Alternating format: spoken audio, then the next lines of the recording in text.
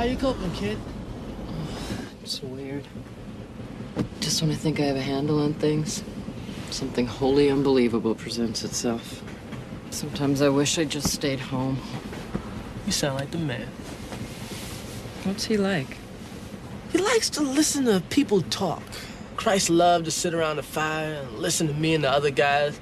You know, whenever we were going on about unimportant shit, he always had a smile on his face. His only real beef with mankind is the shit that gets carried out in his name. Wars, bigotry, televangelism. The big one, though, is the factioning of all the religions. He said mankind got it all wrong by taking a good idea and building a belief structure on it. You're saying having beliefs is a bad thing? I just think it's better to have ideas. I mean, you can change an idea. Changing a belief is trickier. People die for it. People kill for it. The whole of existence is in jeopardy right now because of the Catholic belief structure regarding this plenary indulgence bullshit. Bartleby and Loki, whether they know it or not, are exploiting that belief.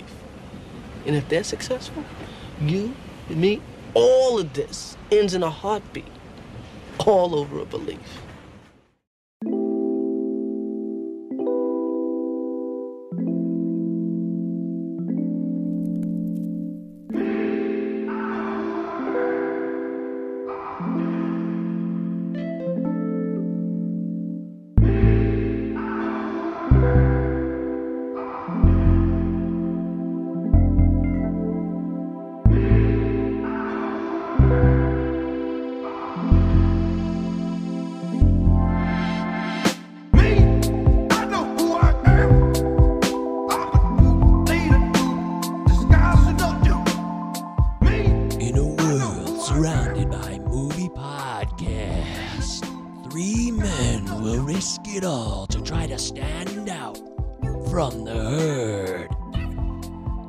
Cinema 9 podcast with your hosts Eric Brandstrom, Michael Govier, and Travis Roy. Coming to a speaker near you right now.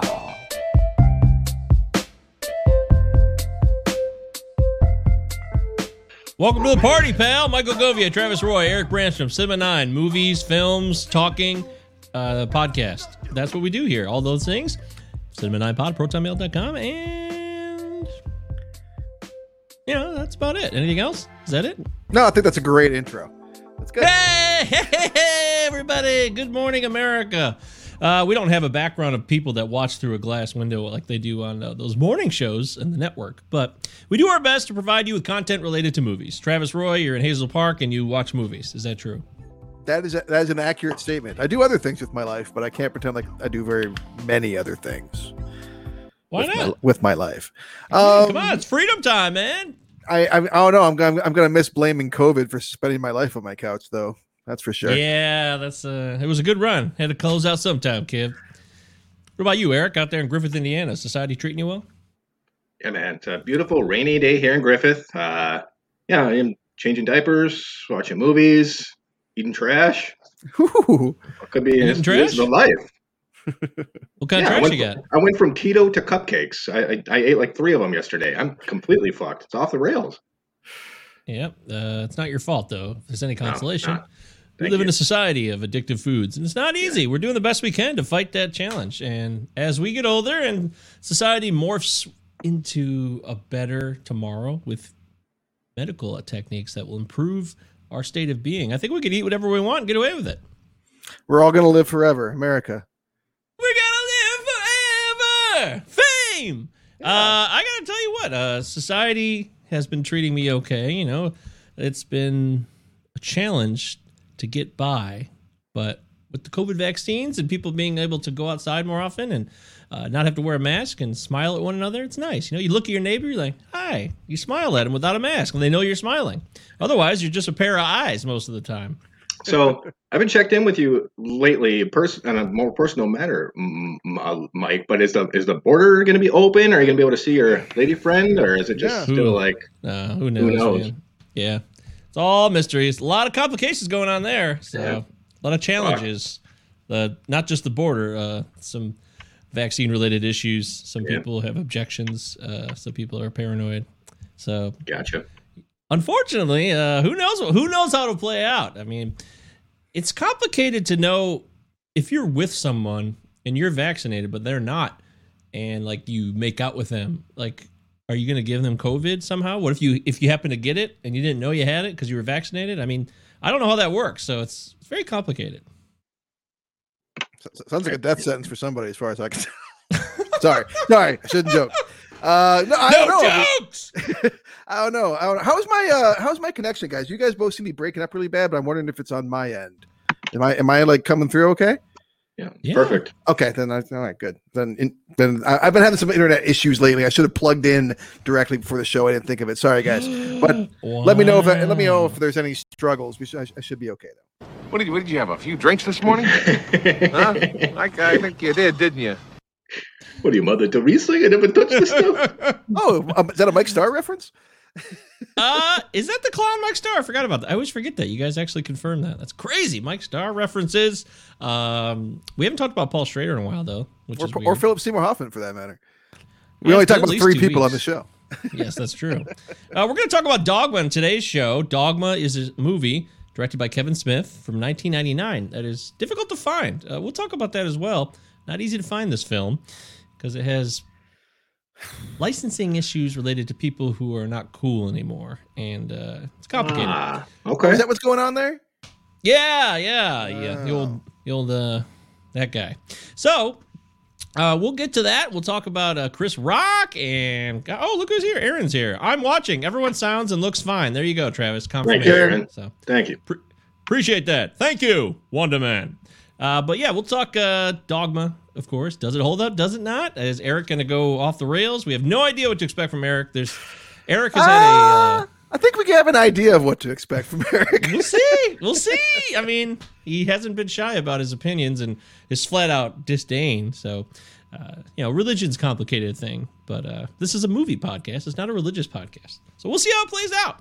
In the meantime, we welcome your emails. Oh, you have a comment you would like to add? I was going to suggest that we pivot, maybe spin this into like the Religion 9 podcast, and we'll just discuss religion constantly. People like that. Obviously, this movie was a hit. What if we just focused on plenary indulgence, a podcast dedicated to plenary indulgence? Oh boy. Okay. Or just Catholic dogmatic law in general. That could be an entertaining podcast. I know very little about it. I should spout off about it. Yeah, I mean, we could really use Aaron here. Aaron is a Bible expert. He loves talking about the Bible because he learned a lot about it growing up. Aaron, tell us about the Bible if you can in the comments. No emails today, though. You guys followed through. Thank you very much. We've gone cold on the emails as we commanded, so we appreciate that. Thank you, everybody. Having said that, why don't we get into quarantine viewing picks? And Travis Roy, it's time for you to share your choices for recommendations, movies you watched, and all that jazz. Okay, well, I watched a few movies. I watched the new Pixar offering, Luca, direct to Disney Plus Pixar offering, which is kind of strange, but it was good. It was enjoyable. It was fun. I checked out Leviathan at Eric's suggestion. I had really mixed feelings about this movie. I felt like on one hand, I felt like it was like really derivative of like Alien and some other stuff. But also I couldn't take my eyes off it. I was totally engaged and like hooked in and really dug it. And then there's like 2 things that happen at the end of the movie where it's like, oh, and then I'm like, so it kind of left me with a bad taste in my mouth at the end. You didn't like when Peter Weller cold cocked Meg Foster in the face? Well, spoiler alert for a movie from 1989, folks. I didn't care for that. Oh, okay. It seems like there's a lot of movies where women get punched in the face by men on this show. Like every movie we watch, it seems like there's some woman that gets punched in the. I mean, even Dogma, Salma Hayek gets punched in the face by Ben Affleck in this movie. So, or is it Jason Lee? Someone punches her in the face. High point. Wow. I watched The Passing from 1983. This was an interesting turn. I would not recommend this necessarily. This was like I heard about this because this is a movie. This guy made this movie over the course of 7 years. He directed and starred. But his co-star died during filming, and he had to like finish up with him. It was very much a labor of love.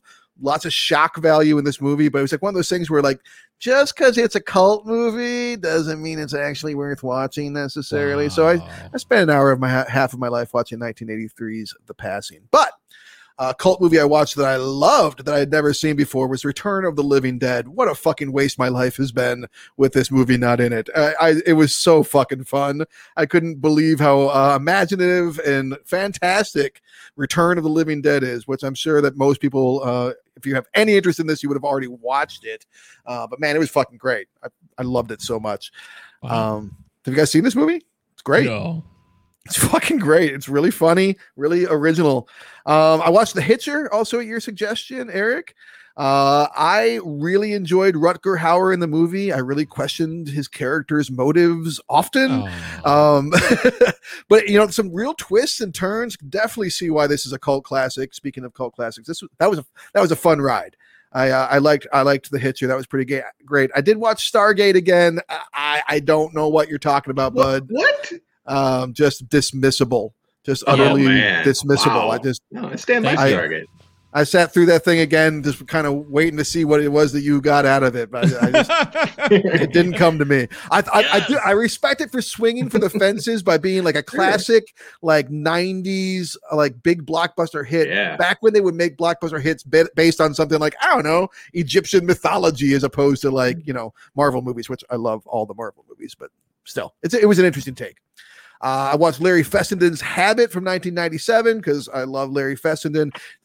He's got a tooth missing through most of this movie, or all of this movie. That was very distracting. Yeah.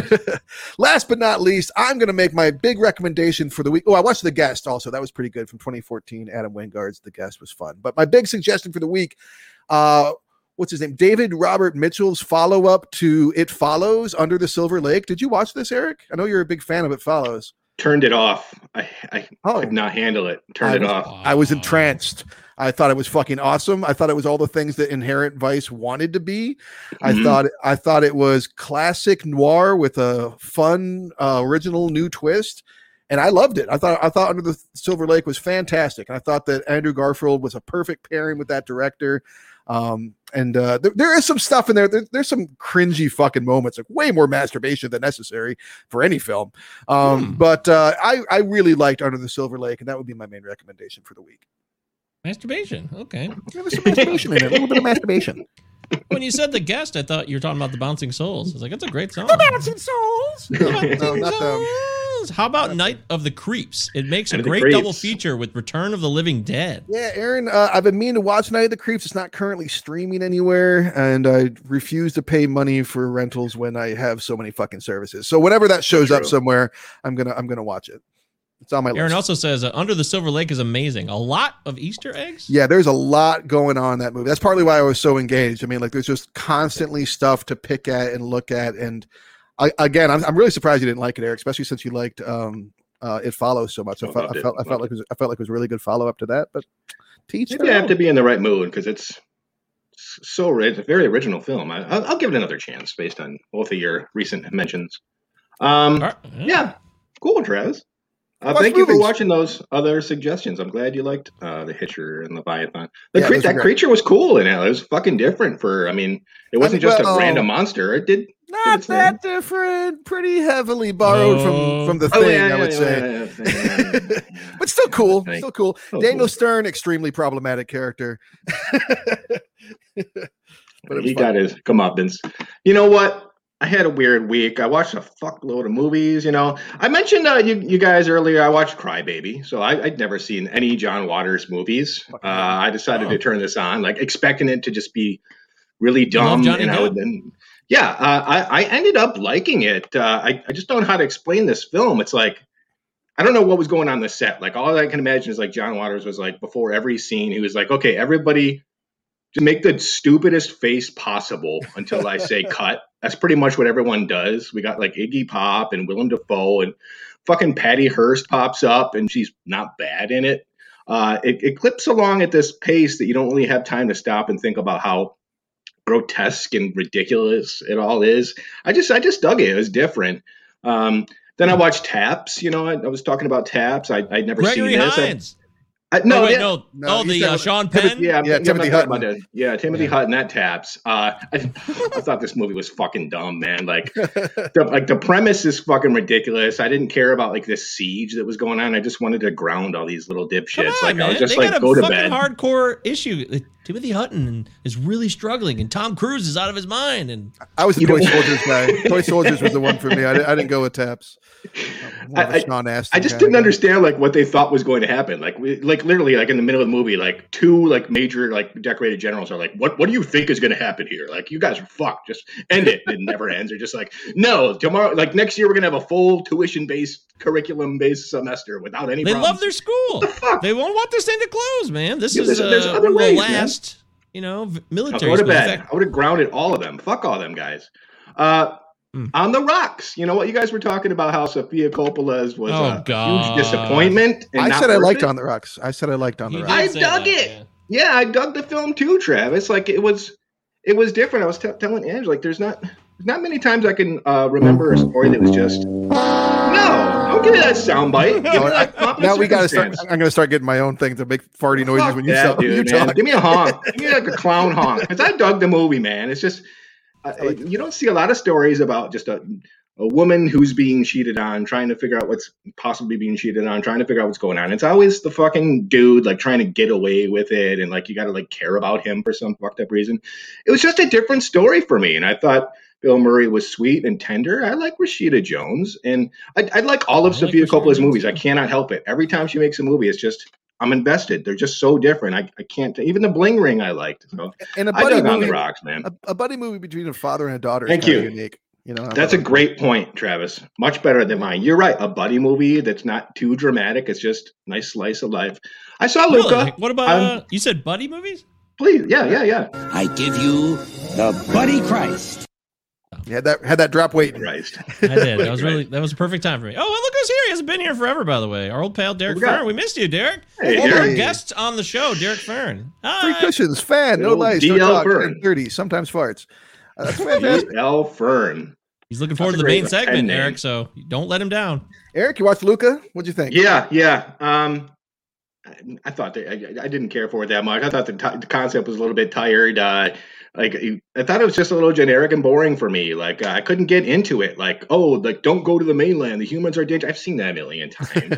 I couldn't get into it, dude. But the animation was pretty for the most part. But I'm excited for Turning Red. They're going to go back to theaters on the next Pixar, so I'm still on board. I just thought this was kind of tired for me. I thought it was, I mean, well, it's generic because I mean, like Selkies are like a really old idea, right? Like the whole people coming from the sea and all. Like, it's an old idea, but like, yeah, I mean, I could kind of see why it went straight to Disney Plus. Here we I like go. Look at the this. music Boom.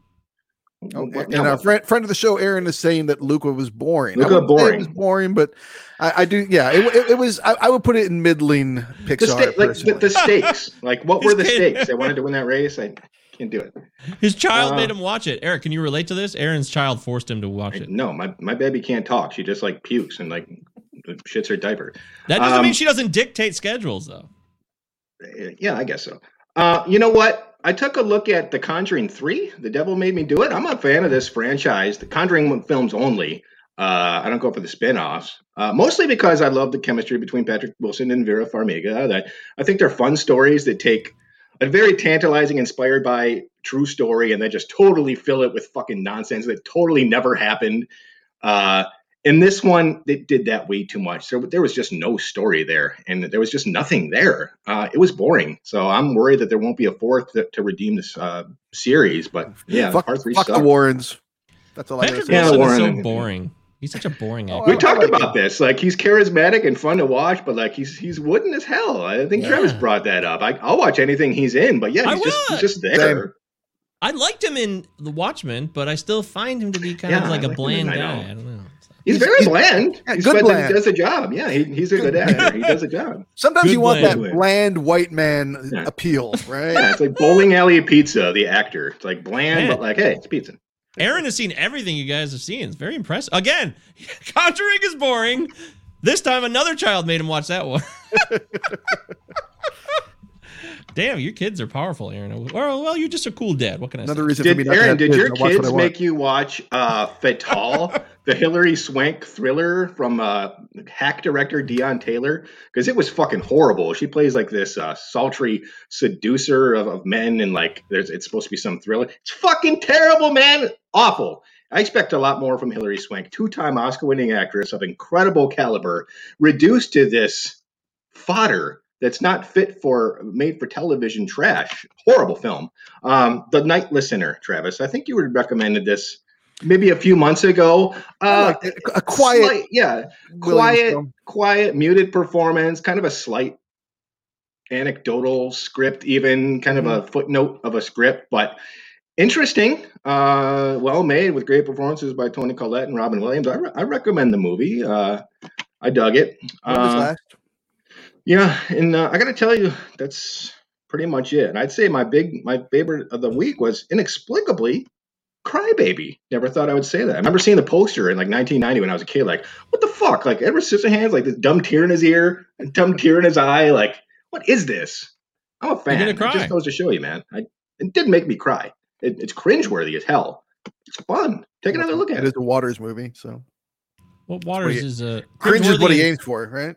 Like cringing, like it's weird. It's like it's just they're fucking bizarre. Like I've never seen Hairspray Bizarro. or like Pink Flamingos. Check out I don't know. out Pecker. That's a delight. Yeah, I remember Jim used to watch. No, that. I got one. Pecker. How about Serial Mom? I love Serial Yeah, Mom. Serial Mom. Serial Mom that is one- great. Maybe. That would actually. Camp. I think that's what we're looking for. Campy. Yeah, that's probably Serial Mom is probably the only John Waters movie I ever saw that I didn't hate. Yeah, it's funny. I mean, it's definitely campy and a satire, but Kathleen Turner, Yeah. she still had it then before she turned into whatever she is now. I'm not really sure what she is. What a lovely Older middle-aged woman, yeah, actress. like yeah, a come woman on, of a Mike. certain age. What is your point here, pal? What are you getting at, dude? She got hit a lot harder by reality than others have. That's all I'm saying. So that's all I have to say about that. Crybaby is amazing, completely bonkers, says Aaron. Wow. Okay. Aaron has seen everything, man. He's on top of it. That's the kind of Really interaction we is. like here, man. Somebody who's seen all the movies and can have a comment about it. That's what we love. Thank you, Aaron. Very exciting news that you've seen Crybaby. I have seen films. Yeah, what do you got, Mike? What have you seen? I've been reducing the movie content, and I've been doing that. I've actually followed through on that. So I have not watched it because I was on, I was watching like 15 movies a week. I feel like it was just I couldn't even remember them all and share them all. So yeah, Travis understands. He knows what I'm I talking left a bunch about. off like usual. Yay! So I saw the second of the Guy Ritchie Sherlock Holmes Game of Shadows. I never saw the second one. I saw the first one, so I finally knocked that one out. It's just like they want you to be looking at things like so you can follow the clues, but then they like spell it out for you. So it's like, why do I even have to pay attention? Because they're just gonna rewind what I missed because I'm not as wise and is able to identify things like Sherlock Holmes is. I don't know. Whatever. And people say that Robert Downey Jr.'s accent is awful. Like, I don't think it wasn't like awful. I don't, is it just if you're an American actor and you do a British accent, you're going to get shit on because we just can't do it as good as the Brits can do American accents? Is that what it is? I think historically, Bob Downey Jr. has been one of the best at it. I mean, Chaplin is perfect. Yeah. Well, my opinion. There's people still shit on it. What can I do? I'm not these people, though. I thought it was fine. I finally saw The Bounty. I never saw it. I've heard all the talk about it. Anthony Hopkins and Mel Gibson, the story of Captain William Bligh. Damn your eyes, man. Damn your eyes. Damn your eyes, man. It's just like, it's made fun of in The Trip with Steve Coogan. Damn you. Damn you. That's Tony Hopkins. Damn your eyes, man. He's just like a psycho. But it's a bizarre movie. And the fact that it's made in the 80s, it has such an 80s score. Which is weird. Is it Howard Shore? Is it Howard Shore? Yeah, I wouldn't be surprised. I would believe that. It's definitely synth heavy, but it's a movie about the 1700s. So it's a weird movie. It's really well. Yeah, it is. That's what's weird about it. The anachronistic angle of that. But everything else is like totally, really period focused, and it's really kind of detailed. I think it's directed by Roger Donaldson, and it's pretty good. I think it's pretty good. It's definitely worth watching if you've never seen it. It's been made fun of. It's easy to make fun of Hopkins' Captain William Bligh is a lot of Picture fun. like Anthony Hopkins like pulling out of Arby's and like seeing that they forgot his horsey sauce, being like, "Oh, damn you! You gotta go to hell!" Damn you, curly fries! Where are you? Yeah, it's a lot of fun to do that, and it's like Hopkins is not old. You know, I always feel like Hopkins has been old most of my life. He's not actually that old there. So you ever see Magic, the Richard Attenborough film about like a killer dummy that like it's one of his earlier. No, ventriloquist horror. I've been meaning to catch it. Cool. It's like one of the only horror movies he's done. I bet Aaron's seen it. Right? Or the Rights. Yeah, I bet Eric's seen it. Aaron, have you seen that? Let us know. So yeah, check out The Bounty. It's interesting. It's also based on a true story. If that's like something you're into, it really did happen. So, Mel Gibson, also Liam Neeson and Daniel Day-Lewis. So it's like a huge cast of young, up and coming people who did things that are considered respectable. If that's your thing. So Travis, I watched Terminator Dark Fate because you really recommended it. This is the one you didn't care for. Yeah, man. Like, it's just the same fucking story again. There's got to be a truck scene chase and the same chase, and it was there's a big truck chase.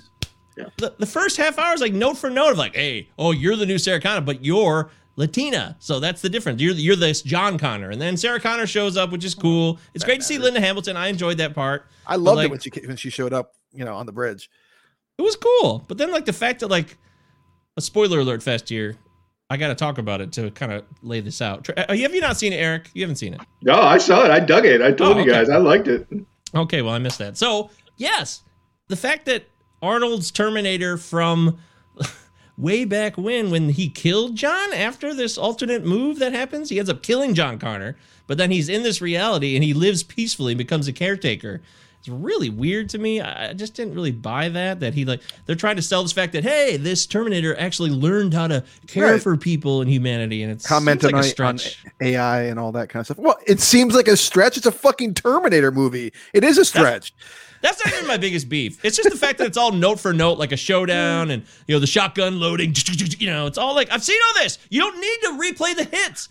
You were on the right track here. You wanted like the slow, steady, thoughtful, the thinking man's Terminator film, like two people sitting across from each other in a diner talking about the future. Yeah, I would love to see a coffee and cigarettes Terminator version. That would be interesting. My I wonder what Jim Jarmusch does Terminator. My dinner with the T-800. I want the action. You want that. I also don't get this Mackenzie Davis thing. Is she done? Is it over? I don't get it. She's in Blade Runner 2049. She's in this movie. Honestly, I don't dislike like her. Patrick Wilson of actors. She just kind of feels like, how sometimes like all of a sudden you're like, whoa, someone got a great agent. Right? Yes! Like this all of a sudden. Like Domhnall Gleeson did. He was in everything. Who I was thinking of. That's it.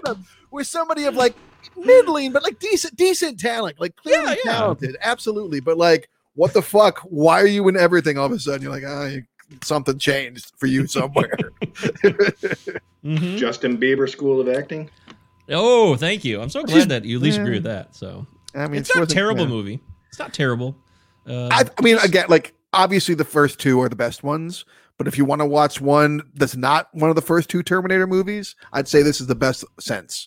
Personally, there's actually some good humor in it too, like the potato chip bag and the phone stuff. Yeah. I laughed. So and they like swear a lot and like, I don't fucking care. I do like that this was a very hard R movie, so I will give it credit for that. I always appreciate pushing the limits there. So it's not when you talked about it, I really thought, I was like, wow, I really got to see this. So maybe maybe I just took your excitement and I took it too far. That's my fault. I'll take responsibility for that because I'm the movie watcher in the end. All right. I watched Seven Psychopaths. I haven't watched that in a while. I went back and checked it out, which is a Martin McDonagh film with a lot of great actors. And it's great. I really enjoy it. I strongly recommend Seven Psychopaths. If you love In Bruges and you never saw Seven Psychopaths, please check it out. Please do that. I think it would be a lot of fun. Aaron says that, yeah, she's pretty tall. She's tall and pretty. A good thing for Hollywood, I guess. That's all we're going on. That's kind of weak. I feel like Mackenzie Davis, maybe a bit overhyped as well, but that's how it goes. So check out Seven Psychopaths. And I did watch Joe vs. Volcano because I hadn't watched it in years. I love watching it. It's always great. I loved it. And it reminded me of so many things I'd forgotten about. I love it so much. Like Dan Hedaya. I am not arguing that with you. Arguing that with you. I know he can get the job, but can he do the job? I know that. Yeah, we haven't talked JP Shanley on the show in like 2 episodes either, so that's good. Yeah, there we go. He's really becoming a big part of it. Yeah. I went back and watched Todd Phillips' Road Trip, and we've already done enough Todd Phillips movies on this for like a long time. There's no need to ever really do another Todd Phillips movie on this podcast necessarily. And Road Trip was a lot of fun for me. Hilarious. Giant night at the movie theater. Like I've told the story before. Did acid all day in Whippets, and then hit the theater with a whole bunch of us. Like it seemed like almost all my friends. Yeah, it seemed like all my friends were there that night. It was weird. Like almost it seemed that way. But then again, it wasn't acid, so maybe I misread some of that. Perhaps. At any rate, it was funny, and I always thought it was funny. It moves fast, and Tom Green's in it. So it's really dated because Tom Green is in it, and he's like playing a central. He's given a lot of camera time, and it's high Tom Green because it's 2000. But even though it's kind of blatantly disrespectful to women, it's still pretty funny. There's still some laughs. I think it's still funny, and if you can get past that, because they're trying to make fun of themselves, that it's like a meta thing that's going on. That yes, we realize we're chauvinist dicks, and they're trying to like let you know that they do know that by having certain scenes directed and kind of shaped the way they are. But so it's like they kind of get it, but they kind of don't. I don't know. Either way, the character's a lot of fun, and I love a good road trip comedy. I do. So that's me. What can I tell you? And then lastly, Nick and Nora's Infinite Playlist, which is, I bet in some realms, Nick and Nora's Infinite Playlist, which came out in 2007, I believe. That Kat Denning? Yes. Kat Dennings, Michael Cera. Okay. Yeah, they're running around New York City. One night in New York City, teenagers running around. Did they fall in love? Hey, who knows? Maybe. Yeah, it's pretty likely they do, but... Is Belle and Sebastian on the soundtrack? No, actually not. Band of Horses features Band on of the Horses. soundtrack. No, that makes sense. So, okay. Yeah, there's a lot of... It's 2007. There's a pretty good playlist, actually, involved in the movie, but I just kept thinking that in some realms, in some worlds, in some other social structures, that this movie is like everything to them.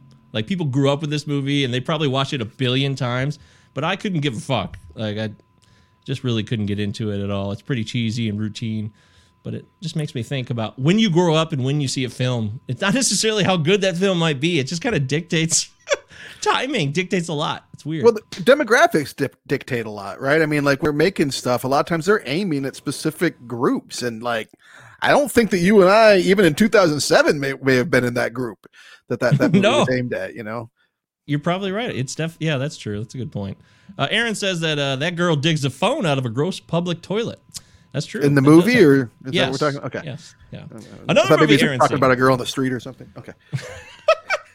That's it. So yeah, that's it. Reducing my movie intake, which I think is a good thing. Summer's here. Go live our lives. Let's live it up.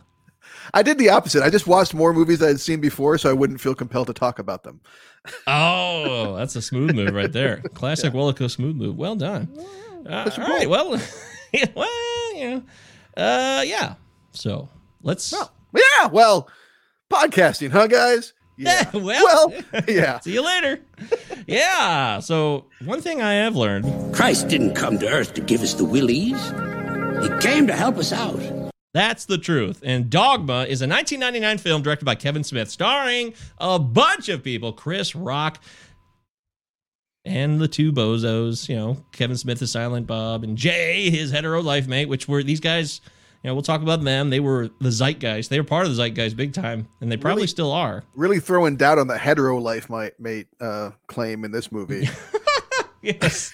Yeah, that's a new angle in this. And Matt Damon, Ben Affleck, Salma Hayek. I mean, it's a Alan huge Rickman. cast. Alan Rickman, of course. Some woman called Lorna Fiondiago or something. Yeah, that's the long lost Linda Fiorentino. Yes. Oh, shit! Wait! Shit! What? I got to mention this. I forgot to mention. You just reminded me. As we're getting into it, it actually connects to Linda Fiorentino. What's Jade? No, I've done that, but I watched After Hours. I never saw After Hours. Martin Scorsese film. Yeah, I just watched that like last year. What'd you think? You know, I'm not really sure. It's curious, but then it got a little bit annoying. But then it's like supposed to be what it is, so I shouldn't be that annoyed. It's not trying to hide what it is. It's like this one night in New York after hours. Weird shit's going on in the 80s. Yeah. And That's Will cool. Patton is into S&M. Yeah, Will Patton, Cheech and Chong are just in this movie as guys who are stealing shit. I love Griffin Dunn so much. Like, I just love him in everything I've ever seen him in. I just love Griffin Dunn. So that's a big draw for me on that one. Yeah, he's great, and I think he produced the movie too. He really wanted to make this happen, from what I gather. It's an interesting movie. If you never saw, Scorsese's '80s era, his '80s period gets shit on a lot. I feel like more just because it's not Goodfellas or Casino or something like that, but it's definitely creative, and it's fascinating. Catherine O'Hara's in it too. There's a lot of people in this movie, and including Linda Florentino, who was the star of Dogma. So it reminded me of that. Yeah. So there it is. That reminded me of that, and I wanted to get that out because I forgot to talk about it last week. So yeah, we're here for Dogma, though. So Dogma is a 1999 film. Here's what I don't get about you. You know for a fact that there is a God. You've been in his presence. He's spoken to you personally. Yet I just heard you claim to be an atheist. I just like to fuck with the clergy, man. I just love it. I love to keep those guys on their toes. Man, now here's what I don't get about you, man. Why do you feel the need to come to this place all the time? Oh, my friend, because this is humanity at its best. Look at them. All that anger, all that mistrust, all that unhappiness. Forgotten for that one perfect moment when they get off the plane. See those two? What that guy doesn't know is that the girl cheated on him while she was away. She did? Twice. Nice. It doesn't matter right now because they're just both so relieved to be with one another. I like that. I wish they could all feel that way more often. Is this why I had to come down here this morning, man? Is this why I had to miss my fucking cartoons? You call me, you tell me it's important, What, to share in your half-assed obsession with Hallmark moments? We're going home. Somebody sent us this in the mail.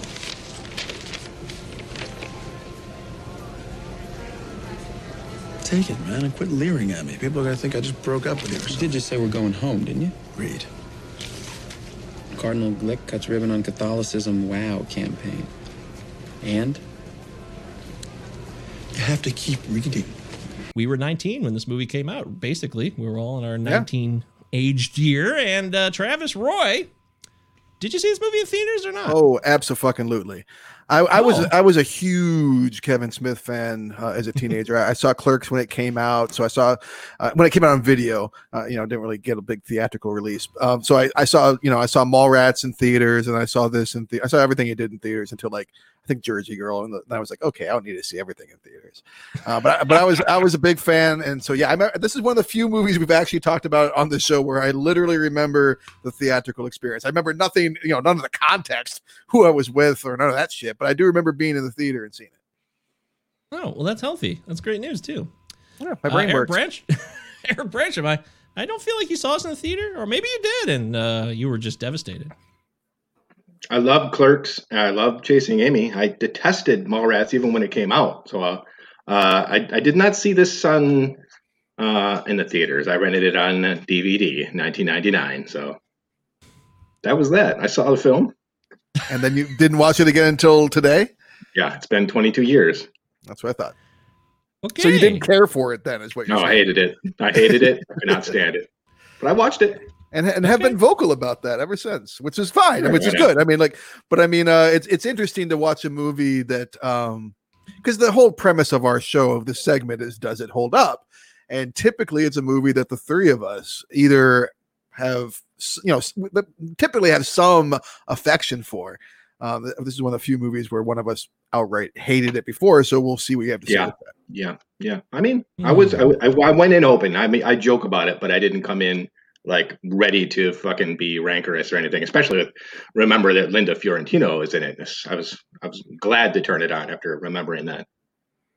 Controversial take here. How can you not like Mallrats? Unreal. I got to agree with you there, Aaron. Because it's not funny. As Travis's friend growing up too, I was just the biggest fan. I loved all the movies. I never really saw any of them in the theater, but I watched the shit out of them on DVDs and VHS, really. Mostly VHS back in those days. Mallrats was a staple. It was something we quoted to each other, at least the people who liked it. It was just part of our routine, for sure. And I loved Kevin Smith's movies up until, Jersey Girl. Yeah, you're right. That's the one. 36 Dicks. I mean, yeah. 36 Dicks is great. And so we try to decide, does it hold up or not? I chose this film because I wanted to look at it from another angle, because I really liked it a lot when it came out, and I loved it. I mean, I watched it a lot. I quoted it a lot. and you know, con air, con shit. You know, I used to say dumb shit like that all the time, and I wondered, is that still the case now? So that's why I picked it, and I didn't really know about Eric's absolute loathing of it. I really didn't. You were more clued into that than I was, Travis. But either way, I still want to find out if it holds up. So that's why we're doing it. IMDb score. Yeah, woohoo! Whee! I didn't look up the score. Any guesses on this score? I'm gonna guess pretty high, but I'm not too high because I mean, for a couple so this is such a controversial film that the filmmaker felt the need to start the movie with a disclaimer where he defined what a disclaimer was. So clearly, this is one that like he was like this would have triggered some folks, and even among people that love him, I don't know that this is their favorite movie of his. So I'm gonna guess mid 6s. I'll say 6.5. Yeah, 6, 7. I think this cracked 7 for sure. I think a lot of people liked it. It was his most commercially successful movie, I believe, up until that point. Yeah, $10 million budget. I think it made 40, so it probably made a good 20, 30 mil after marketing. So yeah, it was a hit. Yeah. Which is not saying a lot because all his other movies, even though they're loved by people on VHS, they weren't like massive. Yeah, but this was also the first time he had anything resembling a budget. True. That's very true. I'm going to say this is in the 7s. I'm going to say 7.4. Let's find out. Actual retail price 7.3. Shit, all right, yeah. look at that. Wow, I'm in touch with society. Yay, I'm not for very me. good at this. I'm not good at this game. It's not fun. Over on Rotten Tomatoes, 67% from the critics. A little harsh. Not terribly harsh, but somewhat harsh.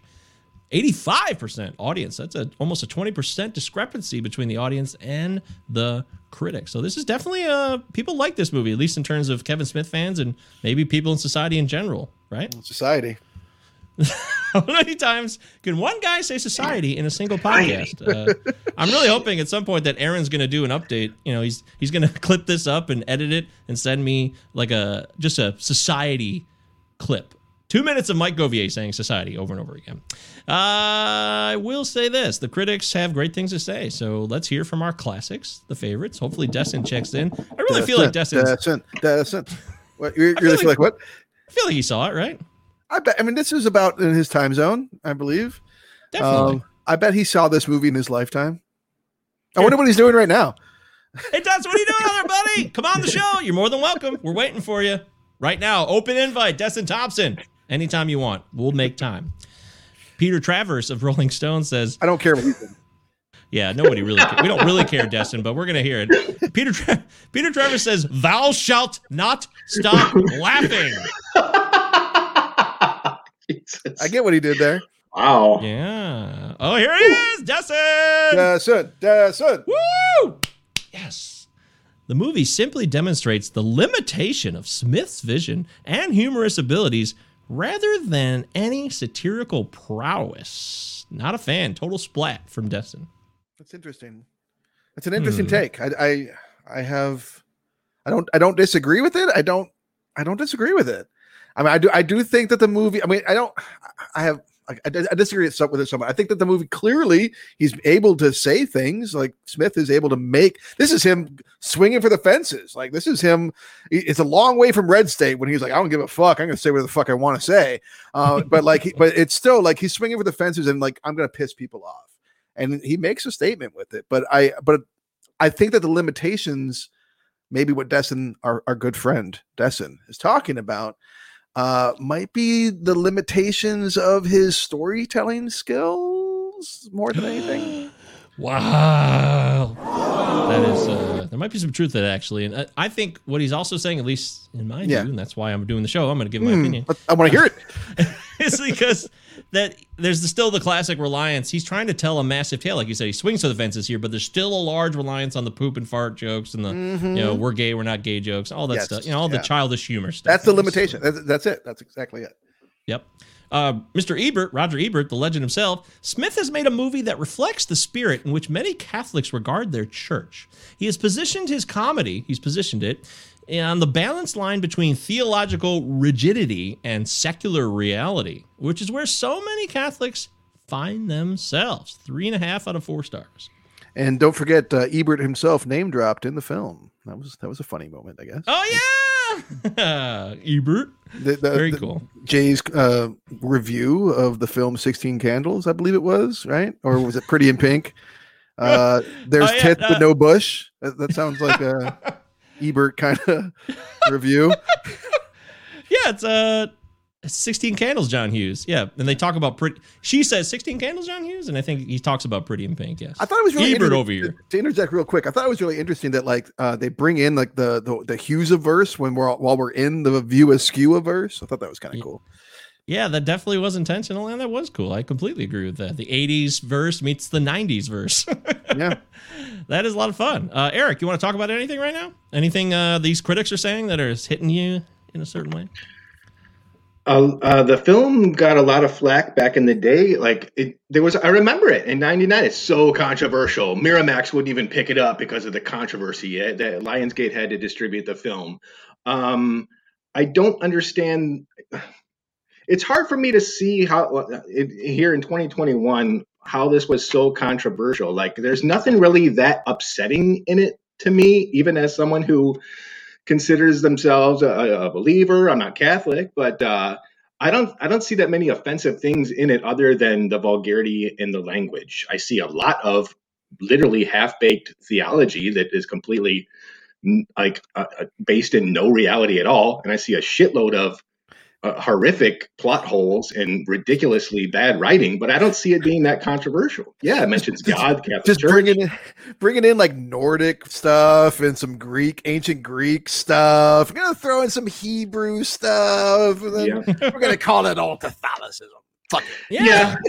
I laugh at the disclaimer, but in the beginning, to me, that's just like, hey, like, regardless of what you think, I know this is dumb. It seems like kind of a way out for him. Oh God, it was cringy as fuck, that opening disclaimer. Like, oh, that's not punk rock at all, man. Really? No, I found it really cringy. I also think if this came out nowadays, like, he wouldn't do that. He would have been forced to put the platypus one in there because literally people would have been pissed nowadays.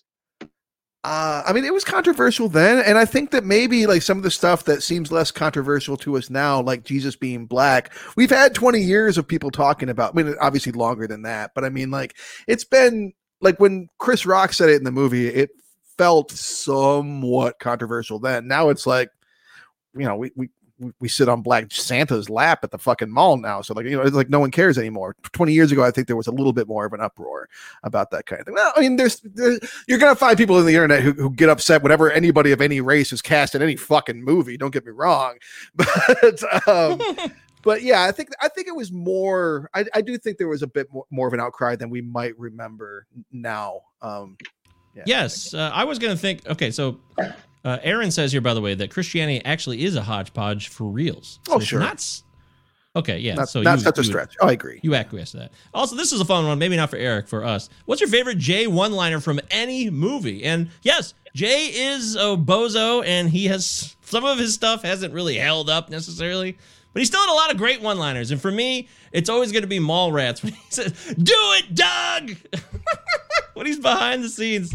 This is one fucked up game show. I love that stuff. That's the best Jay for me. I always loved it.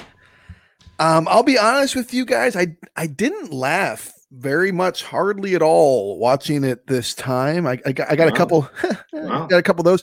But the one line of the movie that made me laugh my fucking ass off on this viewing, like a big guffaw, and for a while, was when Bethany finds out that she's related to Jesus, and Jay like perks up. Does that mean Bethany's half black? I fucking lost it. That's what he's hung up on. That was good. That was funny. That is a good one. I mean, you may be surprised, but I laughed out loud many times during this recent viewing of Dogma. Pretty much every time Jason Mewes said something, I laughed out loud. Well. I never, like, for years I've been like, the Snoochie boot. I don't get this, but like, I guess I must have been out for a while, because every time he said something, I'd laugh. I think the biggest was when he was like, "What the fuck is this? The piano? Why isn't she talking?" That was funny. So funny. Oh, I also like that when he's like, they walk up on all these dead bodies, like, people wonder why I don't go to church. That was pretty funny too. And I gotta say, like the first like 10-15 minutes of the movie, I think they're probably the best parts of the movie is that first like 20 minutes. But when Jay and Silent Bob showed up, I remember today being kind of like, do we have to have them in? I kind of like how this is going now. Do we have to set it in this universe? But I was laughing at literally every time Jason Mewes said something. He's fucking hilarious. Stunning, and this is breaking news. I'm very, very, very, yeah. Wow. Notice I didn't say I laughed at any other point, but Jason that's Mewes true. Really all right, we got it. See, you just blew it, just like Kevin Smith's intro. We didn't need to say that. We know. I got to tell you, we know disclaimers required, Eric. I will tell you this. This is probably peak Jason Mewes because after this, the drug use got worse for him and shit got fucked up. And that's not a bad thing. That's just what happened to him. And he was just at the peak of his powers here. Really, it looks like he's pretty lucid and stuff, even though things were already starting to slip off the rails. And Clerks 2, I think, by the way, side note, Clerks 2, I loved it. I thought Clerks 2 was actually really good, but he's not one of the main reasons for that. But this movie has so many fucking people in it. We got to talk about some of these other people. You got the two bros off their Oscar-winning effort of Good Will Hunting, of course. Ben Affleck and Matt Damon playing buddy angels who have been shit out of hell, shit out of heaven. Yeah. They've been forbidden. And unfortunately, apparently Wisconsin's worse than hell, which seems, that's not a very good joke. A little rough on Wisconsin.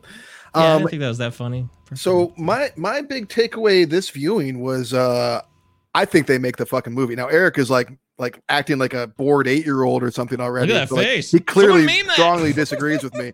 But I feel completely different from you. I'm ready to pluck Jay and Silent Bob out of this movie, and I'd be way more interested on a take on this script that wasn't trying to do all the poo-poo caca jokes, and instead was like I think Ben Affleck does really strong work in this movie.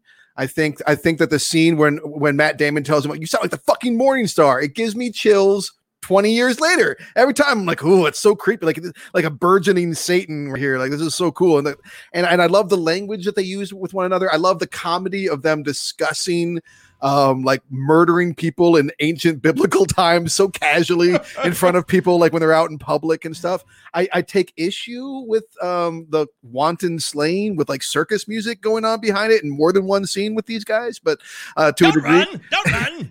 To a degree. But I felt like they're the strongest part of the movie for me. That's great, dude. When they're on the bus and they're talking, first off, Crush, Groove, or E.T., which was good. Time's gonna tell on that one, and that's funny. And then, no married man kisses his wife that way. Are you stoned? I love that banter. Those guys together, you're right? That makes my day. I don't need to pluck Jay and Silent Bob out. You can keep them in. I think you keep them all in. But I agree that they are really the backbone of this movie that keeps it. It's not about being grounded, but it keeps it funny. It keeps it entertaining and interesting. And I also considered. Go ahead. Well, the stakes. The stakes are there. Like without them, there's no fucking stakes. Yeah, that's a really good point. Actually, you're right. But I guess you're reformatting a whole movie, and that would change things. But what I do know is that sounds odd. I don't know how to put it, but the Bible and like the world of Christianity and all these characters and stuff. It's almost like its own universe. I was thinking of like the MCU and all this shit, and I know this might be blasphemy to some people, but I'm like, there's a lot of fantastical storytelling. You could do a bunch of movies if you could just get over taking yourself so seriously. I really do. Yeah. Well, that was one of the, that's a good point, which is why I wonder about some of the choices that he made, like Metatron. Like, why are you talking about Metatron like that? Nope, that word's not in the Bible. Like the Archangel Michael, we're familiar with him being the voice of God. Just call him the Archangel Michael. That would make way more sense to people and be in keeping with like Catholicism a little more. Yeah. And there's just like stuff like that. Like they're like, since the Bible is so peopled in both testaments with interesting characters that, like you say, could be brought out.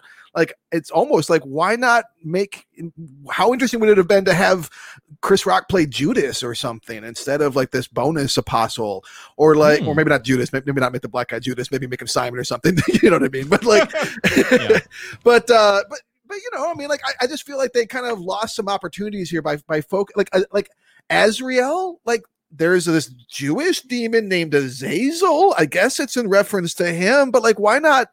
I don't know. Like, I just feel like he got really loose with the demonology when you could have gone straight to the source and like, okay, let's take this and let's take this.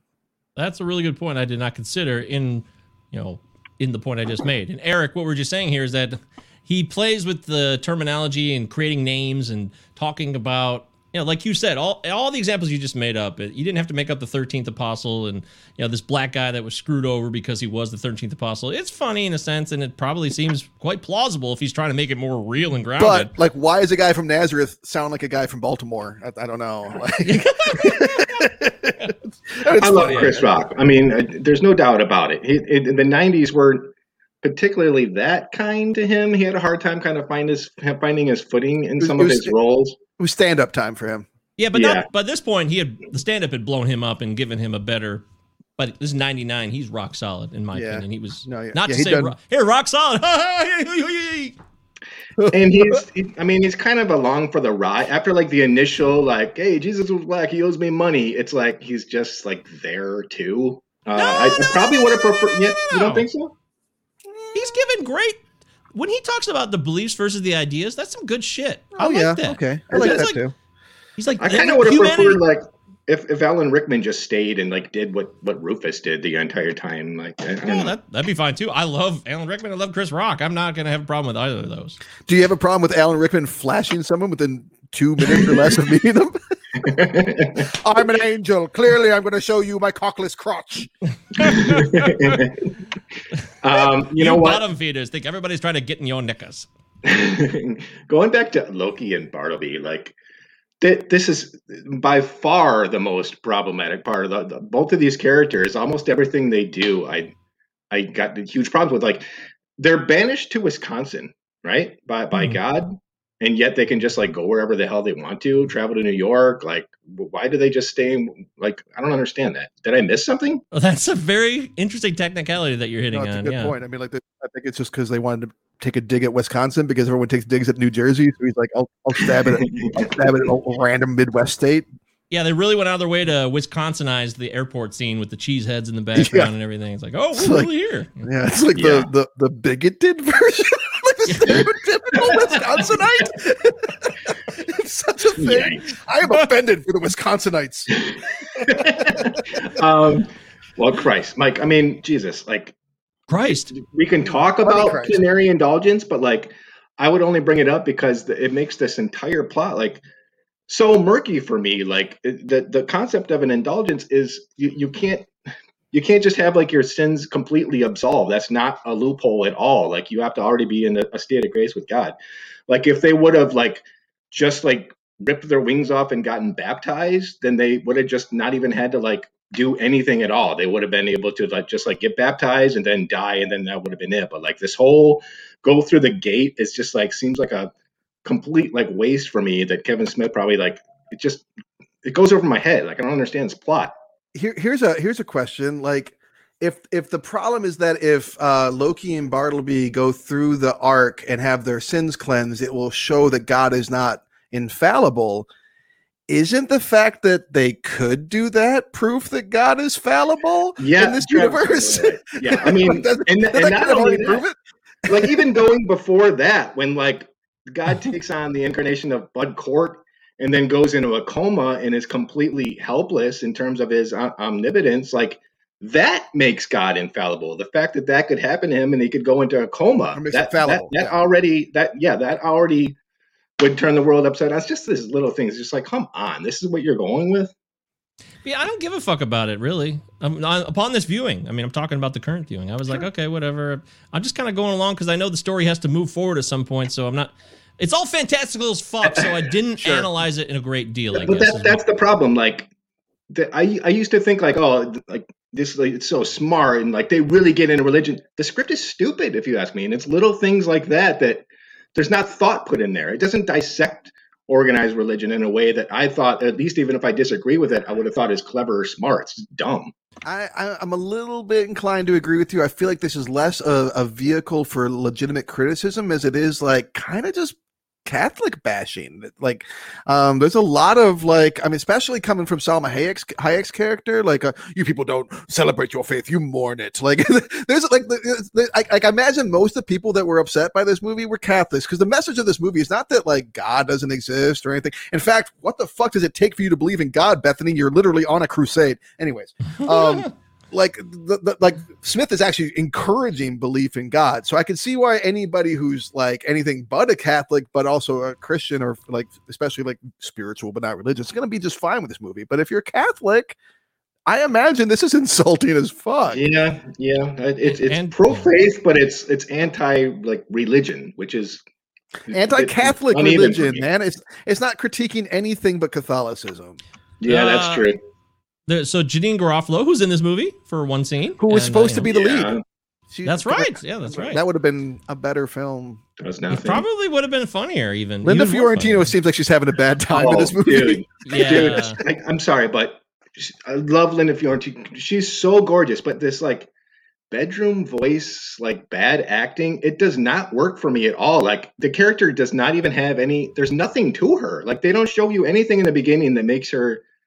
Even the character, she's just this. They try to build. They try to build some of it. I mean, they try to build the story about how she lost a child and her husband divorced her because she couldn't have kids. So they're trying to mix that in as they go along. They don't do it right away. I admit that. They should have. I feel like she's got like this really kind of smarmy sort of like fuck this kind of delivery through most of the movie. Like this is like some of the most amazing things that have ever happened to any individual ever are happening to you, and you're like, eh. but in terms of the just Catholic only bashing, there is he talks about in the beginning with through the looking glass. Sorry, Matt Damon's character Loki talks about the walrus, or the Hindu god. That's like the only time there's a reference to non-Catholic stuff in terms of another religion that even gets mentioned about them shucking and devouring the oysters as they come through through the looking glass poem. But as I think about it now, there is a bashing of religion here, and it's mostly Catholic. And the other thing about that is, I guess I really didn't care. I was like, Catholic. Well, I mean, we started as Catholics, but I was baptized in 1982. What a time! What a great moment! I don't remember it, of course, and I don't care. Hey, I'm so sorry to hear that. What a disappointment. There's no baptism talk in this movie either. What the fuck? Come on. If you're gonna talk Catholicism, there should be some baptism talk.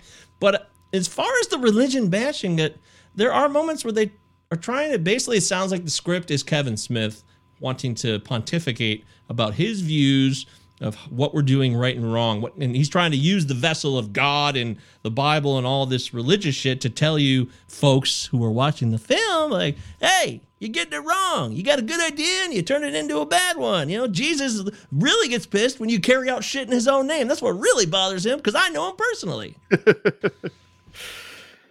So I don't know if that's a big deal or not, but it is something to harp on. But I mean, you mentioned too, Janine Garofalo, Salma Hayek's in this movie.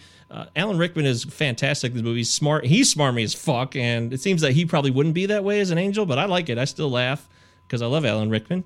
Any other performances here? Because there's so many characters in this movie. I've as much like George Carlin. We haven't talked about George Carlin yet.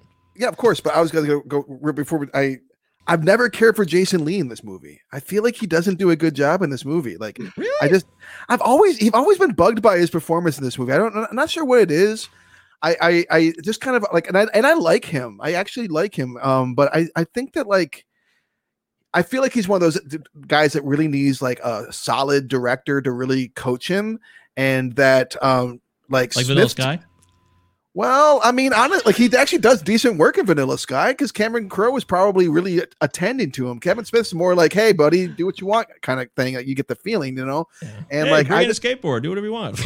Right, and I feel like both, like, honestly, I feel like him and Salma Hayek both are just like really fucking phoning it in, man. Like, just don't know, just earning their paychecks. Like, I don't know.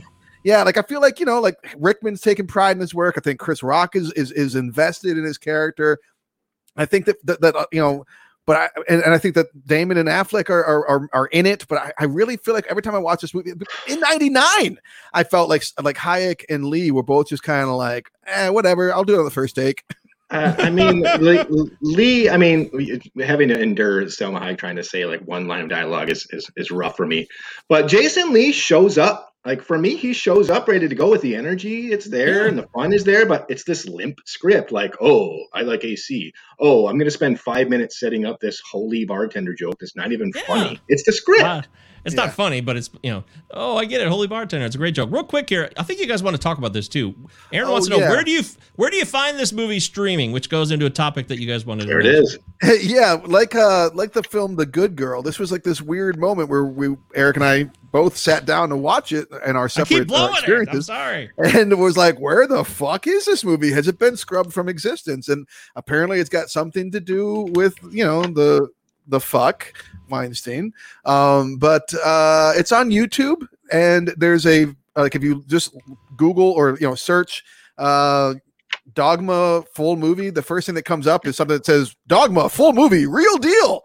And it's got a picture of Buddy Christ. That's the one.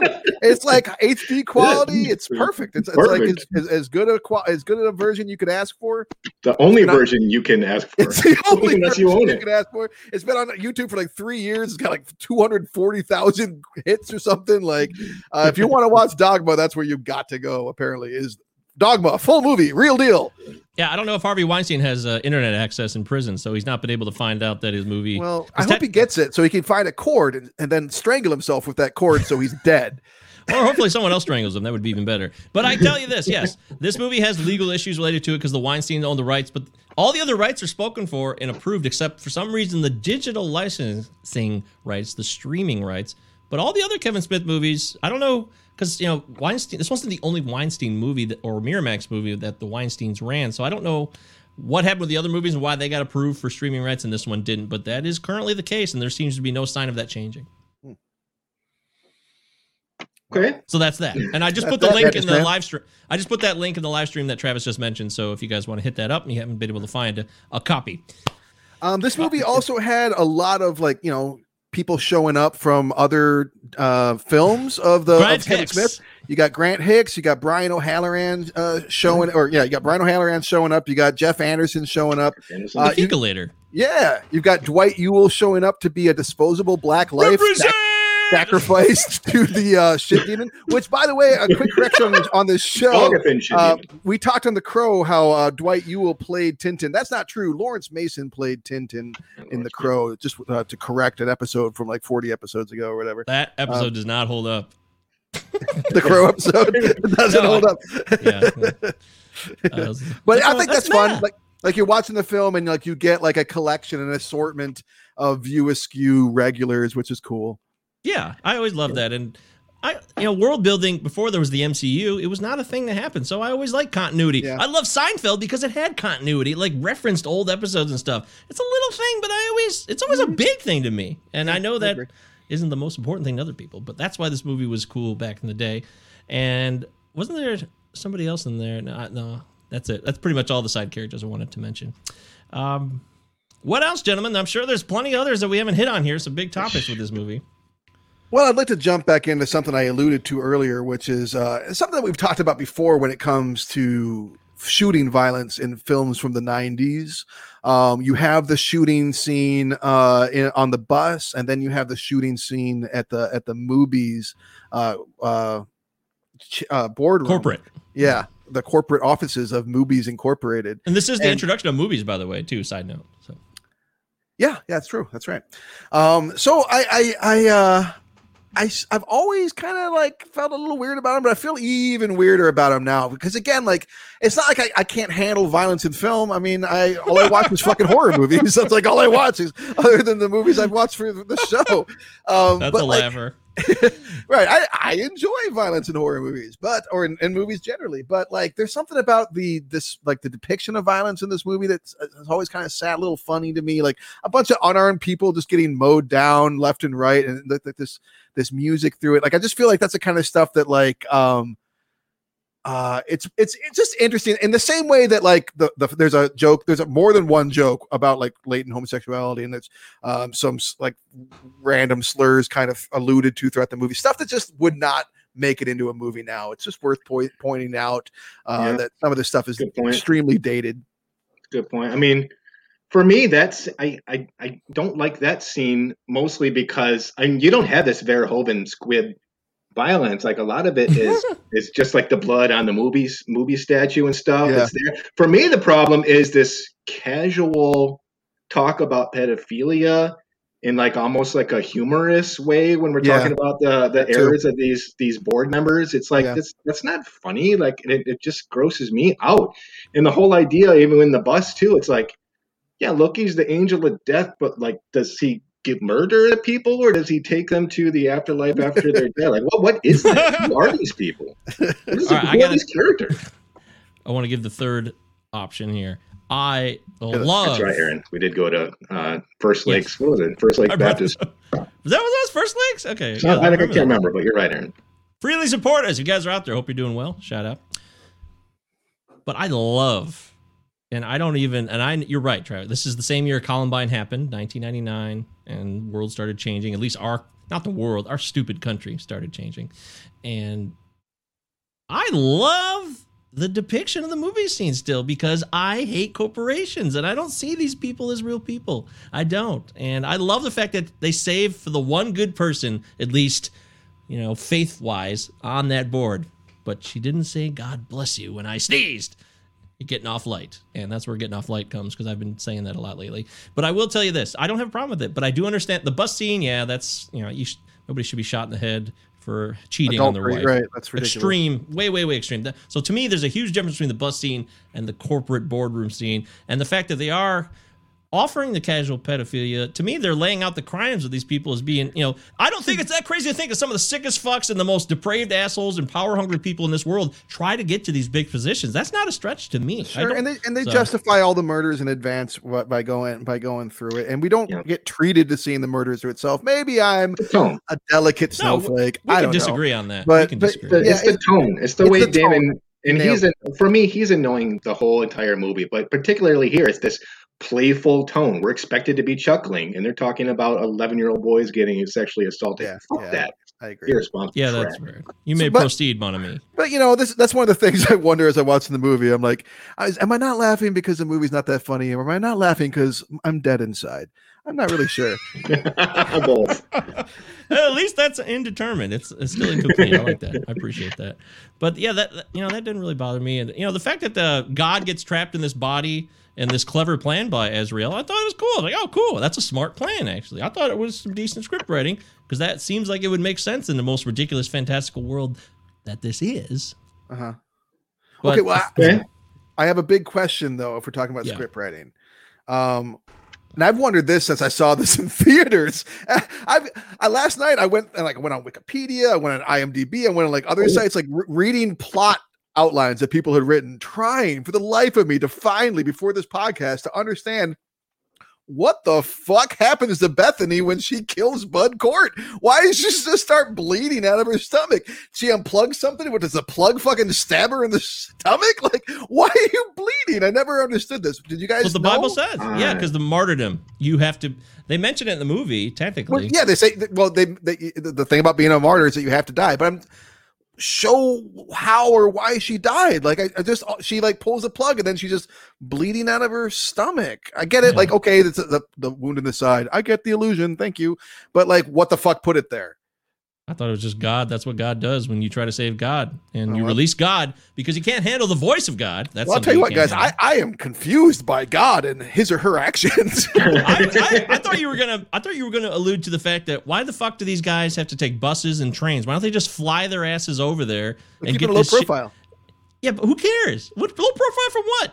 So when they get there, they can pick everybody up in the sky, so the people don't leave. They don't leave. They'll just wait patiently for their turn to be brought up into the sky and drop to the ground. That's what I'm saying. Right. They can just run any direction, but no. Yeah. No. It is. So, by the fact, that's one of the funny lines too. When Azrael meets up with them in the Walmart or the department store that they're in, he's like, "I gotta get this done before I gotta get back to the pit before they notice I'm gone." I always laugh. Get it back to the pit. Sounds like a nice little name that I would call hell as well. But the other thing too, I wanted to mention is Cardinal Glick, played by George Carlin. Yeah.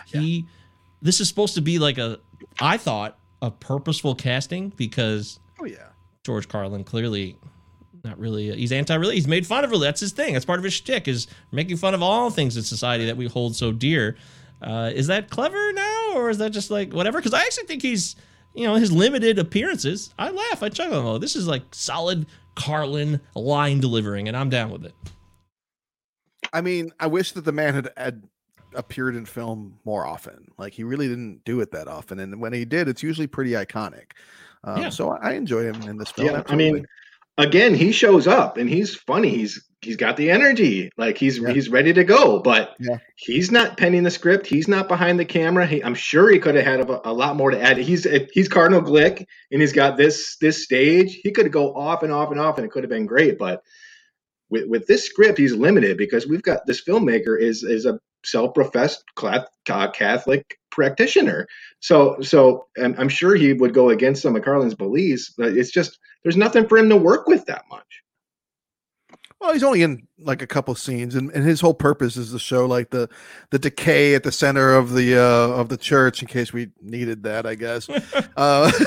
Cute, but playtime with the Cardinals over, kids. He's the kind of asshole that would bless his clubs. What about the ending of this movie? Does anyone get emotional? Did anyone really start to get like, wow? Because they try to sell a somewhat emotional, almost cathartic ending. Because Bartle, I'm asking the question. These are the questions that need to be asked. And Bartleby's head gets blown off, but in a sense of forgiveness, a forgiving blowing. Really been covering the ears of everyone else. Yeah. Like, why doesn't God just speak? Shouldn't have to yell. Anyways, there was a couple of tracks off Jagged Little Pill that made my head almost explode too. So. I bet that's a great album. When Bartleby is descending in front of the church, covered in blood with the wings behind him, I always fucking love that moment. It's a badass scene, and that's what I'm like. This could have been done real right. This could have been a fucking horror movie that would have been so gnarly. It would have been so cool. He would have been so badass in this role. So yeah, I really enjoy that. But like, as far as like the rest of the end, I mean, like, it's an okay. I question, like, you're spending almost 2,000 years with Loki as your only companion, and like you lose it so much at the end that you don't just kill him, you send him to fucking hell, because he sent him to hell. He knows he's sending Loki to hell. Like, it never really occurred to me before, but like, it's like the murdering Loki's bad enough. But as I was watching it last night, I'm like, fuck, he just sent Loki to hell, and he knows that. That doesn't seem in keeping with the Bartleby from 30 minutes earlier in the movie. Yeah, they're on that train, and they get thrown off the train, and then suddenly he becomes this psycho. Because he's supposed to have this epiphany. Well, because he realizes that that they're going to be killed by the last Scion. But even still, like, he's informed, like, hey, you're going to destroy everything. And like, well, Azrael, like, he knows he's going to destroy everything, and that's fine because he's selfish, and that makes sense for that character. But Bartleby had spent a millennia or two, like, trying to protect human beings and that kind of stuff. So for him to spin out, like, as much as I love watching him freak out, I do think it's structured poorly. And he's the guy who got Loki to lay down his sword originally. So there's a backstory of eons of him being somebody who, he said in the beginning of the movie when they're sitting at the airport, he's like, oh, these two people, they don't even realize that she cheated on him, but they're just so happy to see each other. I like that, is what he literally says. Yeah, you're right. So it's a pretty sudden turn. It would have made more sense for the Loki character to be the one that spins out. Yeah. They tried to throw a curveball at us or something, but it doesn't work at all. I agree. Also would have made more sense for him to fuck with maybe a priest, someone who actually is a member of the clergy, unlike nuns who aren't even part of the clergy. It's just I do like things like this. Come on. You mean when Loki's fucking with the nun? With Lady Aberline from Mr. Rogers. I do like that that he takes Lewis Carroll and uses him as a means to advance atheism, which is really clever. That was interesting. You're muted, friend. You are muted.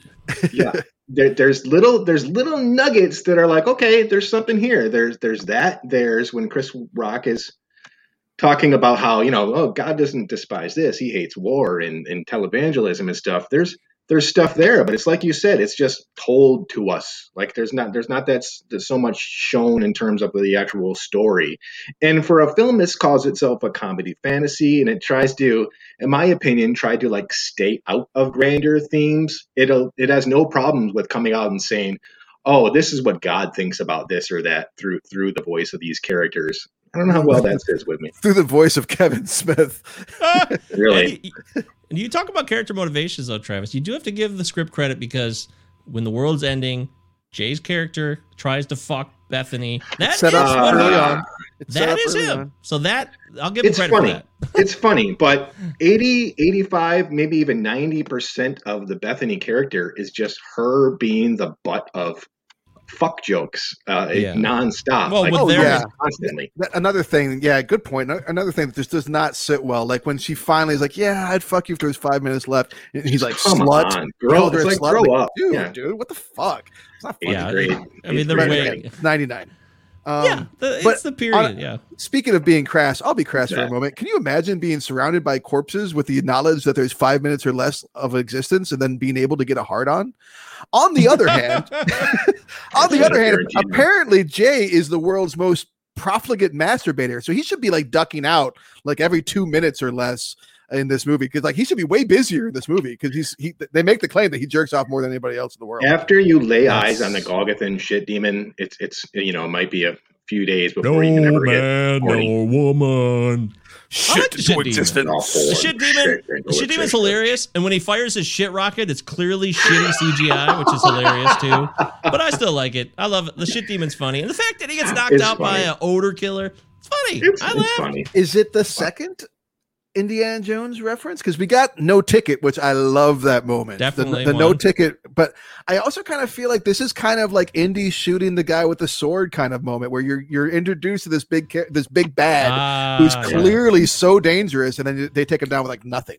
Which has been exploited in tons of movies since Indy 2. Oh, You're sure. Right. Yeah. This is the dumbest question to even consider, but like, how does the shit demon intend to like kill them? Just like throw shit at them? Like, what is it trying to do to them? We don't get to see his martial arts skill. That all takes place off screen while some of the there's only a black shit interrogation scene that's going down. Okay. We missed that too. She's gonna what she calls Serendipity is gonna interrogate the shit demon. Muse. Yes, I love when they address each other as Muse, Maurice, Apostle. Yeah, she's like I'm gonna make a Molotov cocktail and give you lots of exposition right now. And when she shows up at the end there, and Loki's like, "Oh, what's with the tits?" Like that's over the top too. It's like, good lord. There's definitely a lot of women are the butt of the joke here, no doubt about it. But also the woman is like the last scion. Sorry, go ahead. So, Oh yeah, woman is the last time, but this is largely a sausage fest for Linda Fiorentino, man.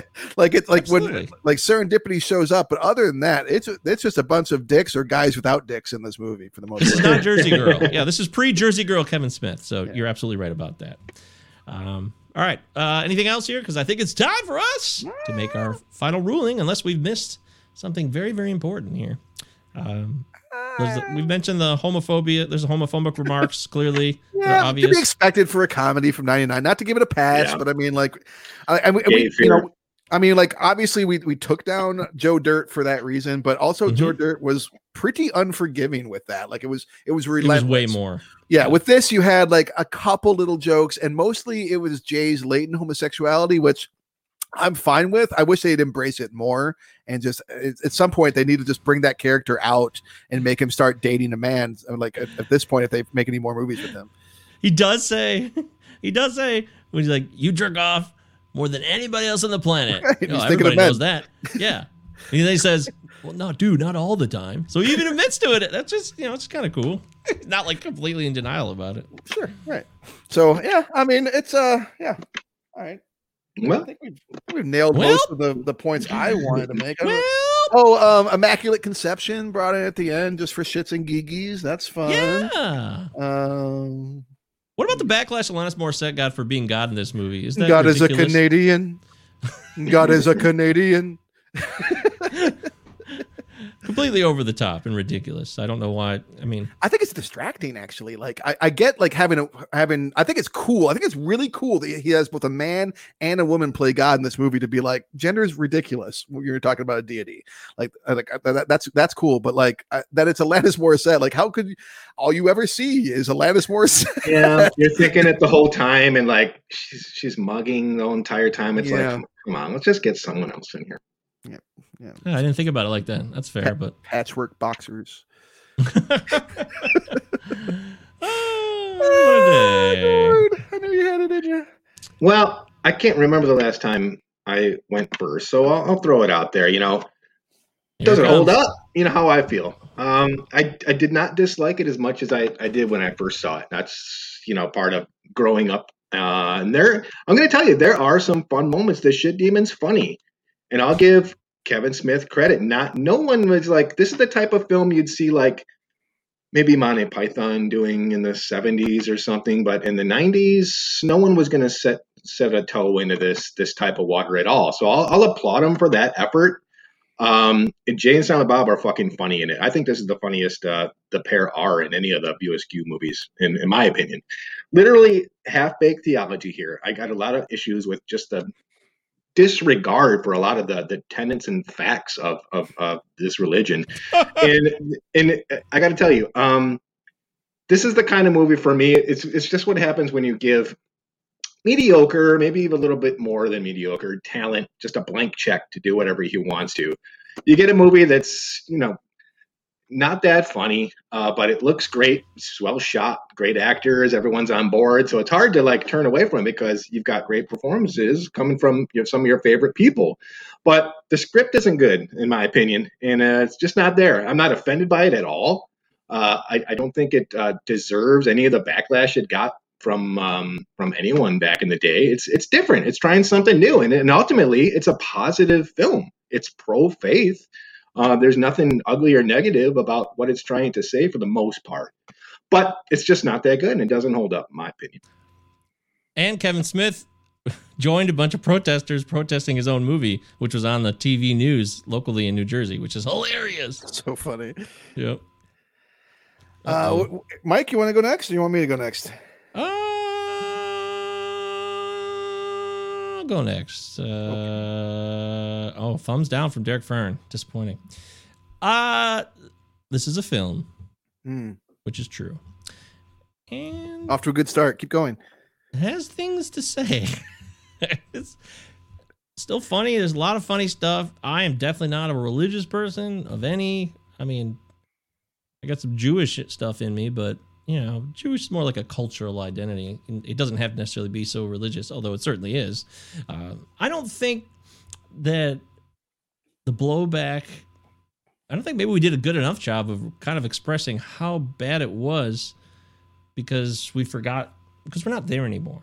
There was a lot, the bombings of abortion clinics in the 90s and stuff, those were real things that happened. So, and that was, I remember specific events during the 90s when that stuff went down, and it probably continued in the early 2000s, but I have to check the factual timeline to verify that.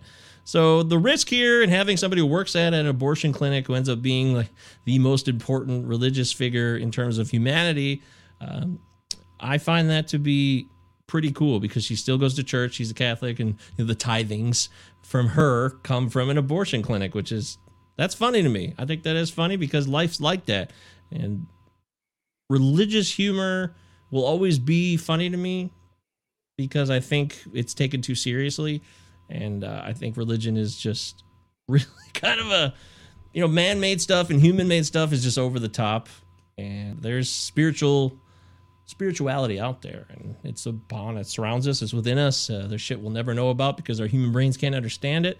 I don't know what it is. That's the thing, though. I don't pretend to try to solve it. I can't know it.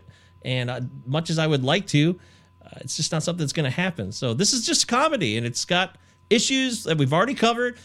It's funny enough where I also am entertained beyond the comedy. I'm just like, I like the interactions here. You ripped on the script here, Eric, but I like the dialogue of the script in a lot of the conversations. Not all of it, but there's a lot of it. Like Travis said, the Loki and Bartleby exchanges are great when they're all on the train and they don't know that. That's the thing too. They don't even know that they're against each other at that time because they're all having fun together, smoking weed and with Bartleby and Loki and doing shots with Bethany and Bartleby, just hanging out, having a great time. And then they find out all of a sudden they're on these sides and it just changes everything. And I actually think that's pretty clever. I think that's what makes this movie hold up to me, is the fact that you think you know one thing and you're so convinced of it, but if you don't actually know, you could probably be different, or you could take a different tact or have an entirely different conviction without knowing it. So I think this movie holds up because it's entertaining, fun, has some clever points, certainly has some disappointing points, but it's enough for me that I'll say it holds up. All right. So it's on me. Oh, all the power. So I've outlined some flaws. I'd like to kind of harp on some more of that, I guess. Again, I struggle to watch a film where a protagonist is questioning their belief in God, even though they go to church every Sunday. And here they are being visited by the burning bush. They got apostles falling from the sky. They got demons coming into their life. They got all this shit, like everything but the big man himself being like, hi, I'm God, showing up in front of him. And still she's like, literally, like, she's like, at one point, like half of the scene that you're talking about, an hour into the film when the protagonist and antagonist finally meet, she's like, to hell with them. About God, like what? You're working for God right now, aren't you on a crusade? And then you got Bartleby, for instance, again, like I don't know, an eternity of being this angel, and then like he gets off the train, and as much as I was talking about it earlier, how I love that scene where he has that confrontation with Loki, but like, why are you just now getting jealous of humanity, friend? Like what? Why is this just occurring to you that all of a sudden you're not the most favored? Like you should have come to terms with this sometime before Adam and Eve, even, you know? So like, I feel like there's a lot of inconsistencies in this script. I feel like a lot of what's happening is, you know, it's not like you were talking about continuation and how important that is to you. That's important to me too. And like, as is like, staying within the logic of your film. And I don't know that that's always happening, you know, in this movie. I feel like he just kind of does whatever he wants to make the point that he wants to make, but that the points are often kind of angsty and juvenile. Like these aren't real critiques of religion so much as they're like, mommy and daddy pissed me off when they made me go to church growing up. It's kind of the feeling I got from it, but it is an important film for this filmmaker. This was a crucial step in his filmmaking. As much as I love a lot of his earlier stuff, I really think highly of Red State. I think highly of Tusk. I think highly of some of his later work, and he wasn't going to get there without at some point trying to like mash the View Askew universe together with like larger points that he wanted to make. Because it wasn't until after this movie he was finally like, all right, I gotta like set down Jay and Silent Bob for at least one movie and just tell a story that's Jersey Girl, which again I don't think is actually that bad, to be honest, but I really don't. It's not great, but I don't think it deserves the hate that it gets. It's no Gigli. Let's say that. Anyways, back to Dogma. I will say that without much enthusiasm, this film does hold up. Yeah, it does hold up. I didn't laugh a ton, but this is still an inventive and unique movie with that's very much of its time. And I personally couldn't like watch it every year or anything like that. It would just completely lose all luster. But it was decent going back to watch it again. If it's been 22 years or whatever since you've watched it, it's worth checking out again. It holds up. 22 years. There it is. What have you done with your 22 years, huh? Nothing. Watch some other Kevin Smith movies. Yeah, well, hey, at least we got movies out of this. That'll always be the gift that keeps on giving. So Yeah. Movies. I love movies. You got a skinny calf, the side order of onion rings. Thanks. All right, so there it is. Dogma. Interesting conversation. Some controversy, some disappointments, some laughs. Either way, that's how the cookie crumbles here on the Cinema 9 podcast. We side of milk, a couple of cookies. Don't forget that cinema9pod, protonmail.com is our email, and you can connect with all of our social media platforms. You know all of them. We don't need to relay them to you. I feel like I can tell you we're on social media, and you'll know what that means. I think that's enough. And of course, 5-star rating on Apple Podcasts. That'd be great. 5 stars. Woohoo! It just makes the show better, and it makes us feel more connected with society. There it is. One society for the road. All right, Eric. Society. Great. Eric Brancham, your wife Angela will be on the show next week. What does she have in store for us? Well, talking about life's coincidences and the divine nature of things, I've got one for you. I don't think it's not a Kevin Smith movie. And I don't think she knew that we were doing Dogma this week, but get this. So we are going back to 1997, and it's going to give us a chance to talk about a filmmaker that I don't think we've discussed at length on the program, Danny Boyle. It's a 1997 British romantic black comedy that kind of flew under the radar. The plot is literally two angels are sent to Earth to help a couple try to fall in love. Life Less Ordinary. We already know Mike doesn't like this movie. Yeah, you remember earlier on the show. Yeah, you remember that? Yeah, we had very, very venomous things to say about this movie. So we'll see if you feel that way on this viewing. I've never seen no, this it was movie. like at least 6 months ago, I think. So you've never seen something it? like that. No. Oh, all right. I had no Well, idea there was Delroy Lindo. angels in it. I thought it was like, Delroy Lindo. We got Holly Delroy, Hunter. so that's something. Well, we're doing more angel comedies, more heavenly comedies. Heavenly Jersey comedy. Girl is 50 minutes too long, by the way. Yeah, we've all been a privy to the slow education of Kevin Smith as a filmmaker. Yes, we get it.